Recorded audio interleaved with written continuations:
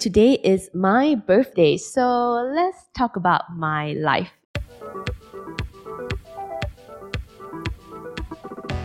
So you know how people always talk about you learn a lot of lessons in your younger days as you go along your life journey, and I definitely have as well. But I think in today's particular episode, I just want to share with you, year on year, step by step, as I move along my little journey called life, some of the things that have made me who I am today. So let's begin. At age 1, I'm the first child and the first granddaughter of my family, so a bundle of joy if you want to say. At age 2, honestly, I don't remember, but there are a lot of baby photos of me running around doing I don't know what. And same with age 3. At age 4, honestly, I don't remember much as well, but my parents used to tell me that at kindergarten, I had this friend called Maggie, and eventually, long story, she actually ended up in the same secondary school as I did later on in life. At age 5, I remember I attended a kindergarten where there was this homework where we had to write Chinese characters, which I was really, really bad at, and I really remember crying and telling my mom that I don't want to ever learn the Chinese language because that was the point in time of my young life. I realized that I'm not talented in the Chinese language at all, and more on that story later. At age 6, I guess graduated kindergarten and really looking forward to growing up and entering school year in the next year. At age 7, I started my primary school education in Malaysia. Very quiet kid, and that really continued on at age 8, 9, 10. And I remember that at age 11 and even the years before, we have always been asked by our school and our teachers to complete this little card that asks you, what is your ambition when you want to grow up? And I remember from the age of 7, 8, 9, 10, and 11, I've always put in the word architect. And honestly, I don't remember why, and I don't think at that time I truly understood what an architect actually does. I mean, obviously I know now, but at that time, maybe it was just a word that appealed to me. I don't know why, but this will actually come to play later on in life where I ended up building a lot of things, even though I did not end up as an architect. I was 12 years old, and I remember specifically, even though I was in my primary school, I was a prefect at that time, and one of those little tasks that they give very young kids during that time as a prefect is that you need to officiate the assembly, like the school assembly. And I remember standing up on stage and having a mic in front of the entire school. And that was the first time I realized that, public speaking is not for me. It was so scary, looking at everybody, looking up at me. And that was really the first time I felt stage fright. And the worst thing was that the other thing I learned also is I sound very funny over the microphone. And it's a very scary thing as a 12-year-old. And then I remember coming down from stage after that and everyone's saying that, hey, Mei Ping, you sound very funny. How come Mei Ping, you sound like a baby? I know it's very ironic now that, you're listening to me on podcast.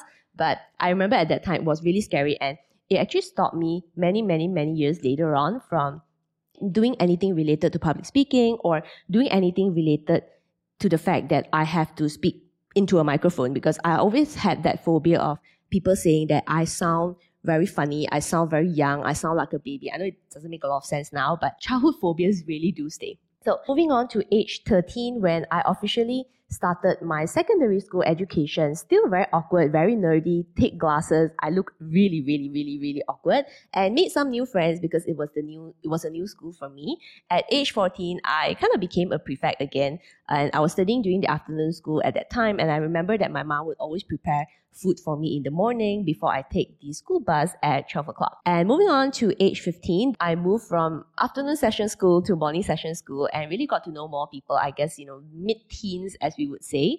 And then at the age of 16, I realized that, science subjects is really not for me. And I actually took a bit of an unconventional path to not spend a lot of time with the other, I guess, top performers in school and really charting my own path and kind of going to a different class. So, long story there. And at age 17, I did the SPM exams in Malaysia, which is kind of equivalent to the O-levels in Singapore, and I got straight A's. How? Long story, but that was kind of a bit of a surprise, and I think my parents were actually really happy about that. At the age of 18, I completed high school and started my college education. So I decided to pursue the ACCA qualification, which is an accountancy qualification.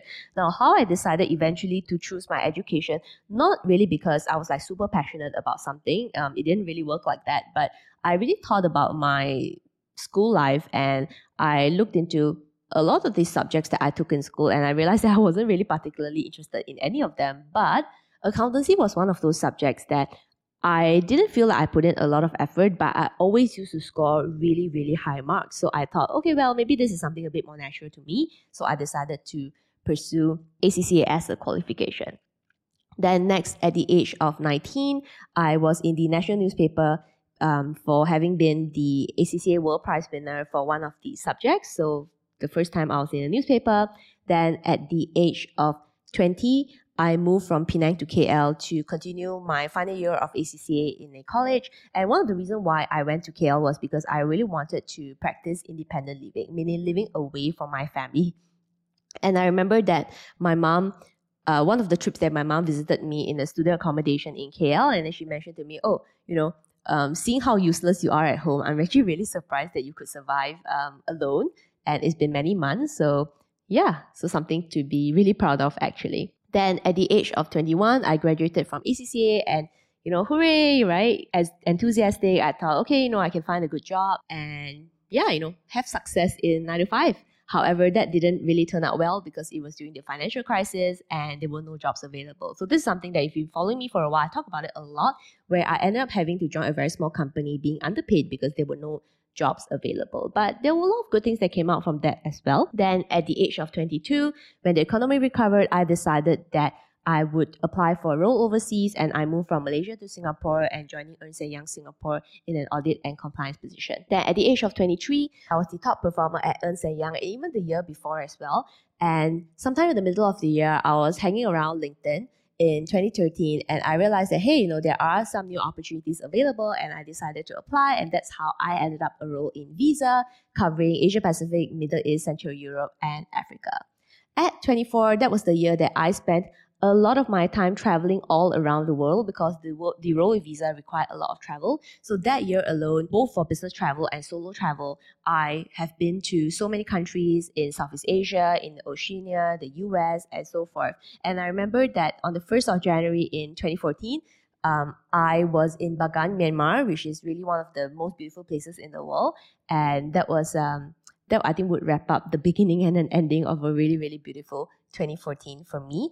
At 25, I made a career change from Visa back to the financial services industry, and I landed a role with Standard Chartered. So if you've been following me, I also shared the story around how I was headhunted by Standard Chartered's global HR team via LinkedIn.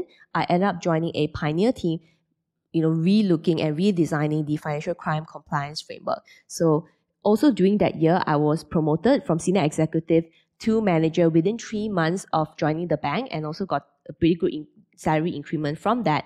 And from there on, another 3 months, I was given a much bigger portfolio to manage. And from talking to just senior executive and managerial level, I ended up dealing with director level and even up to managing director level. So 2015 was a really, really intense year for me. And during that time, I think, I was still really young, but there was just a lot going on for me. So it was a very steep learning curve, very intense experience, but something that to me is really, really valuable up to today. Okay. I think at this point, I might have jumbled up the years a little bit, but the main point was that when I was 27, it was the year that I moved to Standard Chartered, and from senior executive, I was promoted to manager in 3 months, and the next 3 months, I was given a much bigger portfolio, and I ended up the year working, I think, 5 times harder than I've ever worked in my life, and really jumping from one new experience to the other. Then next, at the age of 28, I step out from my own comfort zones being a public speaker, where I learned how to become a public speaker in 90 days. And I remember that in the first quarter of 2016 was when my compliance team, together with a business partner, we had to run expert training all over the world. Meaning for Q1, I had to deliver training in New York, London, then we went to Dubai, and then went to Hong Kong, then we did it twice in Singapore, then in India, and then back to London. So that was the 90-day crazy experience for me. And I remember that when I was in New York, it was so scary having to stand up and speak to 40 people, not just in the New York office, but many of them have actually flew in from the South America's team to listen to the strategy and the direction and the execution for my team. I remember that time I only spoke for 10 minutes, but it was just so scary. But I knew that if I didn't do it, then who would do it, right? Because it was an expert training, meaning that it's not like a general training, but it's really something to deliver strategy to everyone else working in that particular portfolio. So 2016, again, was a very intense year for me. And towards the later half of 2016, I actually decided to resign from my job because that was the first time my mom's cancer actually relapsed. So in August 2016, I decided to quit my job with not exactly knowing when I would come back, but that was the first time I actually quit and went back to being a caregiver.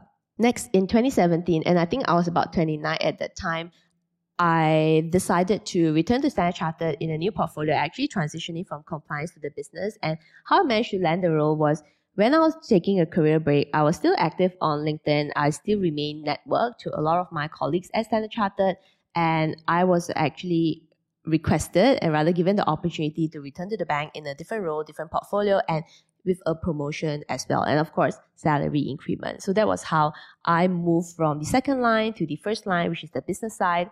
And at the end of the year, I was top performer, and then I was promoted to director. Then next, in 2018, that was a very crazy, intense year as well. So aside from taking on new responsibilities, the team expanded. So I started from just working with, a slightly smaller team. It gradually expanded to over 40 countries, and I was managing that. And not only that, I was actually the person who started the FinTech Governance Committee in Standard Chartered, and I worked with a lot of people actually, from not just executives, but manager, director. And during that time, I actually spent a lot of time on regulatory projects as well as at the managing director level. So very close to the C-suite level at that time. At the age of 31, I decided that, final years or final time to spend with my mom is something really important to me. And I decided to forgo my career and return home to become a caregiver. 2020 was actually the year that my mom passed away. So I kind of took a bit of a break, from career coaching, from career training and everything else. In 2021, when I was 33, I decided to say, hey, let's maybe run some workshops on career skills, workplace skills, LinkedIn strategies, and so forth. So I started running 2-hour workshops online, sharing with clients and students, basically anybody working in the 9 to 5, on how they can become better in their career, which is really some of the questions that I get asked very often. And these are the things that I work on with my private clients. So 2021, when I was 33, was really spent all on that.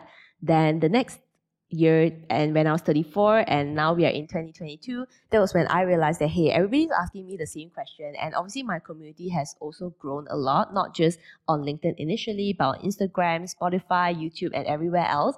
And 2022, when I was 34, was the year that I launched the Corporate Survivor, which is my career training and mentoring course. And if you've been following me, you would have heard me talking about this a lot, because it actually came about a lot of thought, and also came about from the entire career journey of being mostly a corporate junkie, someone who has actually worked in corporate 9 to 5 for most of my career and gradually transitioning. So I think, my career course, the Corporate Survivor, is something that is really important to me, because I feel like how I came about developing the program was also came about a lot of unconventional decisions that I've made in my career. And I hope to also help other 9 to 5 professionals to not suffer so much, even though I went through a lot in my career, but I don't think that, there's a need for you to do that, because nowadays there are so many resources and support available. And that brings us to 2023, and I am 35 today, so I'm definitely looking forward to more exciting things in the future. Personally for me, there are a couple of goals that I want to, achieve this year, and maybe as time goes on as well. I think the first one is that I would like to continue working with more 9 to 5 professionals clients in my career course, Corporate Survivor, particularly during the group mentoring sessions as well. So group mentoring is actually something I introduced last year, and I think is a great opportunity for me to follow you on your career journey and help you with any obstacles or problems along the way. So the group mentoring is definitely something that I want to continue. The second one is I want to build a stronger community online as well. So I have a big community on LinkedIn, Instagram, YouTube, Spotify, and so forth. But I think there is an opportunity for us to connect a lot deeper as well. So, if you've been following my content, don't just be a silent reader, right? drop me a message, communicate, drop a comment. I always love to hear from you. So I do want to focus on building a stronger community and a stronger connection between me and you in this year and hopefully beyond as well. And the third goal that I have for this year and beyond is definitely to spend time with family and spend time with loved ones, because that's really the real reason why I quit my job. Against everybody's advice, I quit my job and eventually became a career coach today. And I'm still enjoying what I'm doing right now. I think the messages from my clients, my community always encourage me to go on, and I hope that I can still go on many, many more years down the road. So that's been some reflections on my overall, I guess, life journey, if you want to call it. But I think the biggest, lesson that I have learned, and I also hope that you can learn as well, is that sometimes there are things that happen along our life journey or career journey that we don't think are important things. We don't think are significant things, but they can become important things in the future. So I'll give some examples, before we wrap it up. So remember at the earlier part of the episode, I talked about how I find it very, very difficult to learn the Chinese language. Interestingly, when I was in university and later on when I started with EY, I actually met some colleagues who were actually very kind, and they taught me and allowed me to practice my very lousy Chinese language with them.